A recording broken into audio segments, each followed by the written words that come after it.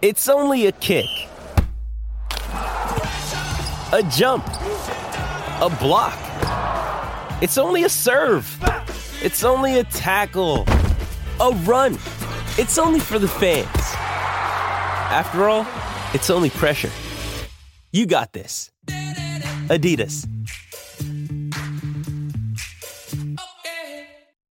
G'day, Mike Hussey here, but you can call me Mr. Supercoach. KFC Supercoach BBL is back and there's 25 grand up for grabs. So what are you waiting for? Play today at supercoach.com.au. T's and C's apply. New South Wales authorisation number TP/01005. You're listening to Breakfast with the Kiwis. Kickstart your day of racing. Have breakfast with the Kiwis. Head to loveracing.nz. Morning, welcome to Breakfast with the Kiwis. Good to be back with you for another edition of the show. Jordan Canellis here, and of course, the main man on the program, Butch Castles, the CEO of the Waikato Racing Club. Morning to you, Butch. How's things? Good, thanks, Jordan. Looking forward to racing this weekend in New Zealand, Wanganui, with the time-honoured early season 3-year-old races, the Guineas, and of course the O'Leary's Fillies Classic, the HS Dyke Wanganui Guineas. Couple of good 3-year-old races to look forward to, and Riccarton are kicking off towards their Cup week already, with plenty of Northern Raiders down there. And then, of course, Sunday, Pakuranga Hunt with the featured jumps racing here at Te Rapa. So big weekend all round. Absolutely. And the with the second day into spring as well, Butch. So does it feel like racing season now? Yeah, let's hope so. The weather's been great this last week. A little bit of rain forecast at some stage over the weekend, but certainly the tracks have had a chance to dry out a bit, and that's a big positive.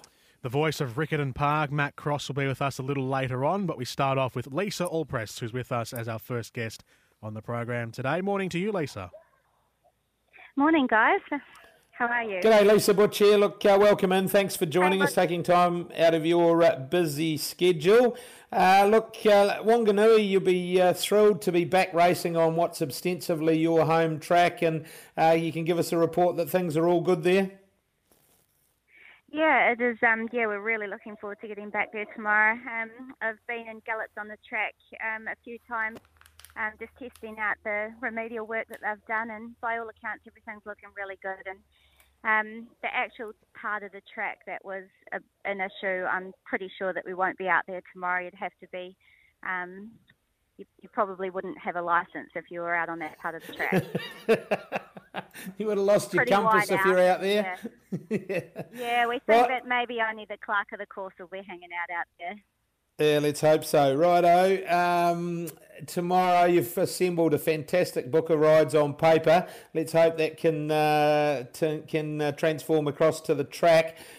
The first of them, nothing known about this one publicly, but gee, there must be something shown at home, because it's $4.50 into $3 already. It's a 2-year-old I speak of by the name of Rubicon Crossing out of the Mark Walker stable, a Rubik filly. No doubt you've done a little bit of homework on this one. Yeah, I have, and I had been in constant touch with Jono and Holly, whether they were starting the Shooting to Win colt, and by all accounts last week he was a definite non-runner. Even on to Tuesday he was a non-runner, but then because there wasn't really too much exposed form, they decided to run him. So I'd already taken the ride on Mark's horse, so that you're just clarifying that's why I'm actually not on Jono and Holly's. But I'm quite happy to be on the Rubik filly. I did hear through the week that it's the pick of the two, and that they're quite happy. And I looked through the track reports and saw she galloped on the course proper at Matamata on a heavy track, and came home in quite a nice time. So, yeah, I'm pretty happy to be on her, and I'm sure anything from that stables, you definitely want to get a leg over. For sure. Are you winning the rugby? I can hear the whistle in the background. Are they winning? Yeah, just gone. We're into third day of a rugby tournament over in Hawke's Bay, and we're unbeaten at this stage, but we're playing St John's Hamilton, so it's going to be pretty tough. Oh, well, good stuff. That's a good place to spend a few days over in the Bay. Race 2, Lisa, you ride Love It or Leave It. This is the horse that you've got a good association with, would deserve another win after 3 good placings of late. Yeah, and that second last week, she's on a relatively quick backup, but she does like getting her toe in the ground, this mare. She's free striding, or long free striding horse, and I just think she got a little bit camped up three back, or she was in the trail and then three back the fence last start. And I think if we can keep her with a bit of clear air, she's a sort of mare that likes to just roll, and you don't really want to be taking too much speed off horses like that. So got a little bit of a mid to wide draw, so we'll just go forward from there and put her in the race. Yeah, certainly that's how they can race at Wanganui a bit. They get off and going down the side, so that might suit her down to the ground. Race number 3, Timberlake, another that's in really good form. This one for Royden Bergerson, and another that likes the rain-affected going. Yeah, he does, and just going through his form, I have actually been down to ride him a few times, and the races kept getting cancelled. And just looking through it all, he actually hasn't been run by a senior jockey for nearly a year, so looking forward to getting on him and maybe just a few extra pushes down that straight. So he could put his foot in a till, because he has been going some really nice races and just sort of whacking away a little bit at the line. But I'm really looking forward to riding this horse. And actually, he's down on the 54 kg. The top weight, even with the claim of Lily, only brings it down to 57. So I think this Timberlake's a pretty good chance in that race. Race number 4, you ride a filly for the Walker stable. This one, Romancing the Moon, on debut, was fourth in a very, very strong race at Taupo. Look, it's a tidy enough fillies race. Wessex, Labrasi, that you know as well, but I gave her a big chance on what we saw at Taupo. Yeah, I did too, just for the fact that, rugby, right in front of me. Yeah, it was a strong field at Taupo, like you said, and just the way they ran that day, the track being right off, we were about 4 or 5 off the fence, and she was outside the leader, but she got attacked quite a lot about the half mile, so they were coming at her from the inside and the outside. And I think when a horse is having its first start, it's pretty hard position for them to stay in concentration and that when they're getting attacked all around them. And I thought she did well to whack on for fourth. It was pretty sticky track, and she has won 2 trials previously on heavy ground, so I don't think the track on Saturday is going to worry her too much. I just think, and that having that race under her belt is definitely going to help.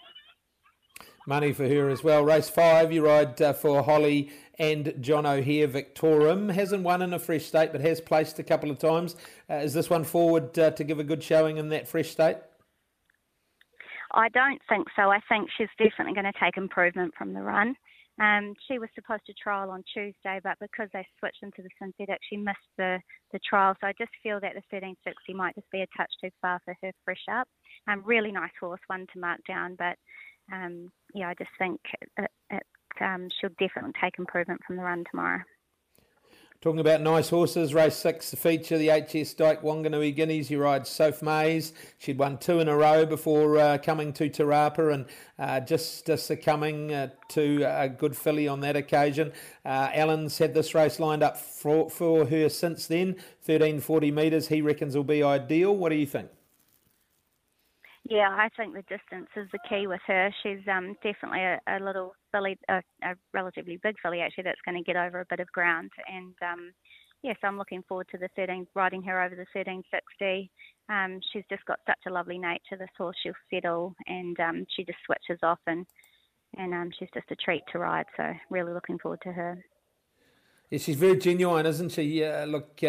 She really dug deep the other day here at Te Rapa. So that's what you need in what might be quite testing by that part of the day, that track. Still a heavy 10. Yeah, I think, by that race, you'll definitely know where the best part of the track is. And it's going to be a tricky track tomorrow, because usually this time of the year we're not scouting out wide. But with the heavy, and they haven't had any racing there, it still might be the middle, just depending on how the weather plays. There is supposed to be a bit of rain forecast in the afternoon, so if it gets wet, I'm still sure we'll switch straight to the outside. Righto, the second last, Fabian Hawke, was a good fourth, resuming from the Diddham stable, who generally has success at Wanganui, and this one will be much improved from that fresh up run. Yeah, it's out of a relatively nice mare. She can fly, and Yeah, it's a nice horse, good-looking horse. I did actually see it in the birdcage at Woodville last time. It was a standout in the birdcage that day.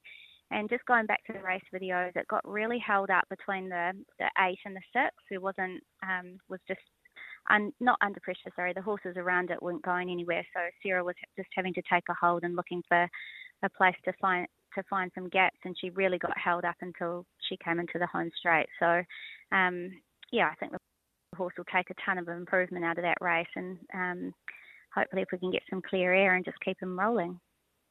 Very winnable race. Race number 8, this is a horse that you've had good success with, won its last 2. It's freshened, resuming on its home track over the mile. Winnie Rose, she was really good last time over 2,200 metres. Mile fresh up okay? Yeah, I'm just the same thing, a little bit worried with her. I think you'll see she's a lovely horse and she'll go a really nice race, but she hasn't had a jump out or a trial leading into this, so I think that may just be a little bit testing for her. But she'll be doing her best and she'll take plenty of improvement out of it. She was another one that missed trials on Tuesday due to them transferring to the synthetic. So I haven't actually had a ride on her since I last rode her at the races, but she is a super little horse, and yeah, she's got a ton of ability, and I think we'll see more of her in the next couple of runs. Righto, Lisa, I'm going to put it on you. It's pretty tough. They're all about favourite or second favourite or well in the market anyway. Which is the best of them? I'm going to have to say So Smays. 2 wins on her and that nice second last start. I just believe if I actually had stayed in a little bit more to the middle of the track at Te Rapa, I think I could have got over the winner. So I'm going to back my judgment and say her.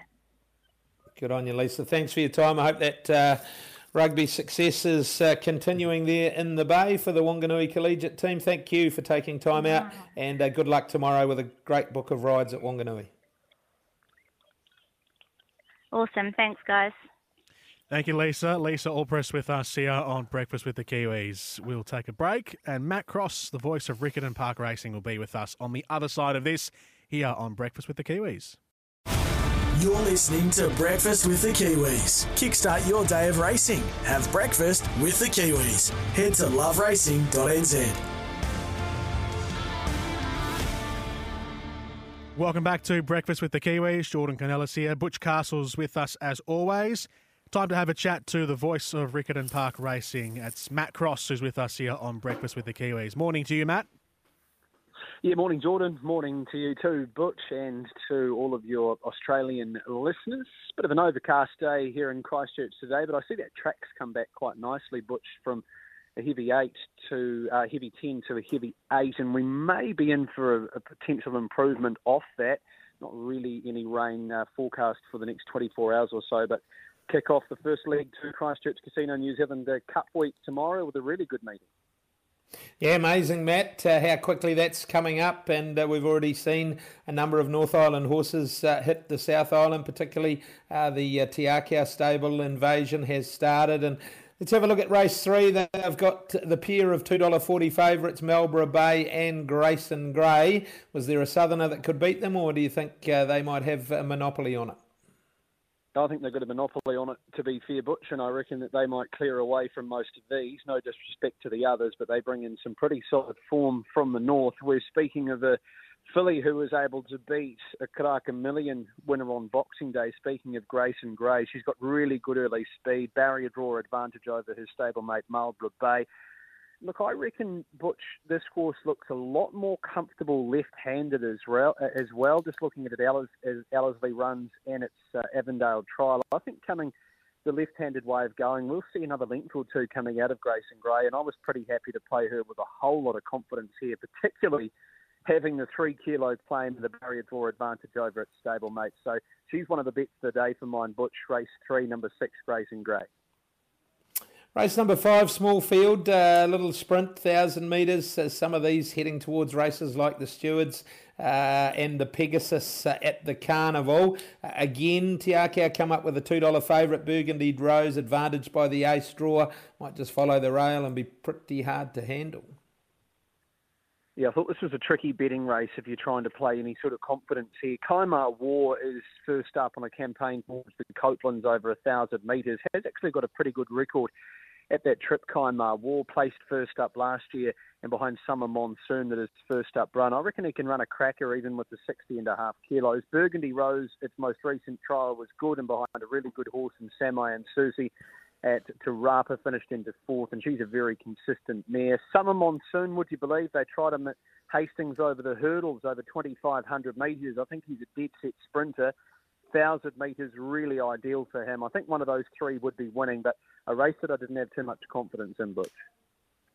Race number 7, Matt, this tidy little field, some form into it, the likes of Frankie the Fox. Burnview's been good, winning 3 of its last 4 for Lance Robinson. And how did you sort this one out? Some stayers resuming, pretty tough race.